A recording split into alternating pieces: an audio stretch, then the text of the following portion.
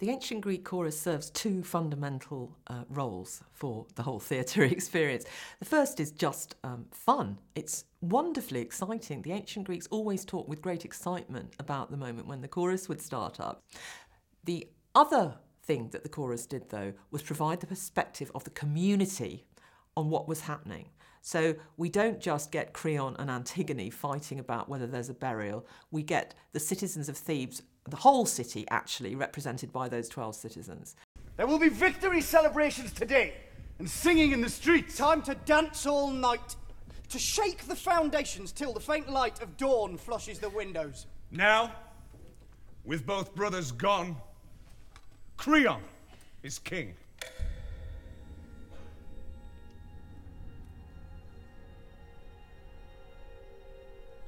He made the most of his fortune and the god's choice. As the people rejoice, the new king enters to take his throne, the responsibility his alone. The chorus is maybe the most problematic or most challenging, or certainly the thing that you think about first when you think about how to stage these classical tragedies today. Polly read this version of the play, the Don Taylor version. She read it and thought that in his translation, and quite possibly in many other translations, but specifically in this one, that the chorus didn't seem like they all thought the same thing all the way through. Some unforgiving Olympian cast the weight of his vengeance on the whole race, so that agony, destruction, disgrace destroys son and daughter, and darkens their halls with tragedy. The cold hands of the dead reach out for the living, and no one is spared. Another generation sheds its blood. New light is snuffed out. The young root is bared for the same bloody axe. The sin of Oedipus, arrogance, brings its bleak harvest in. But all men hope. And some have ambition. If you look at the speeches very closely, that there is argument within the chorus. The chorus says, maybe it's this thing, or maybe it's something else. And when that's in one voice, that's interesting. But if you split it up into two voices, it suddenly becomes very dramatic. So you found that you could develop arguments within this group, that this group is not one homogeneous mass, but that there are different opinions and different points of view and different responses to the action that's going on in the scenes. So we knew that we were going to make the chorus a gang of men who were running one of these secret underground, they're called continuance of government facilities, is the posh phrase for them.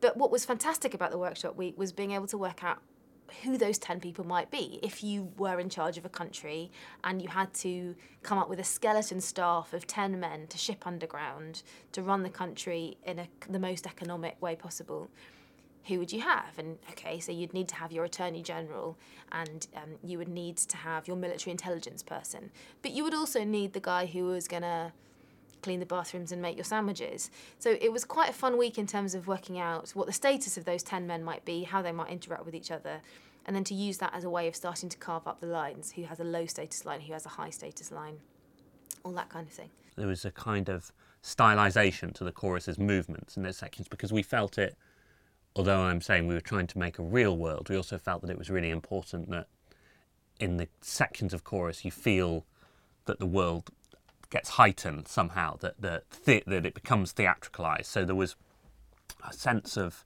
that the business of the state, this kind of, these files and photocopiers and stamps and pieces of paper, could somehow become a sort of dance in those moments, that it could become musicalised and choreographed so that you felt a lift, and when that lift happened you could then hear this slightly more heightened poetry of the chorus sort of emerge from that and respond to that.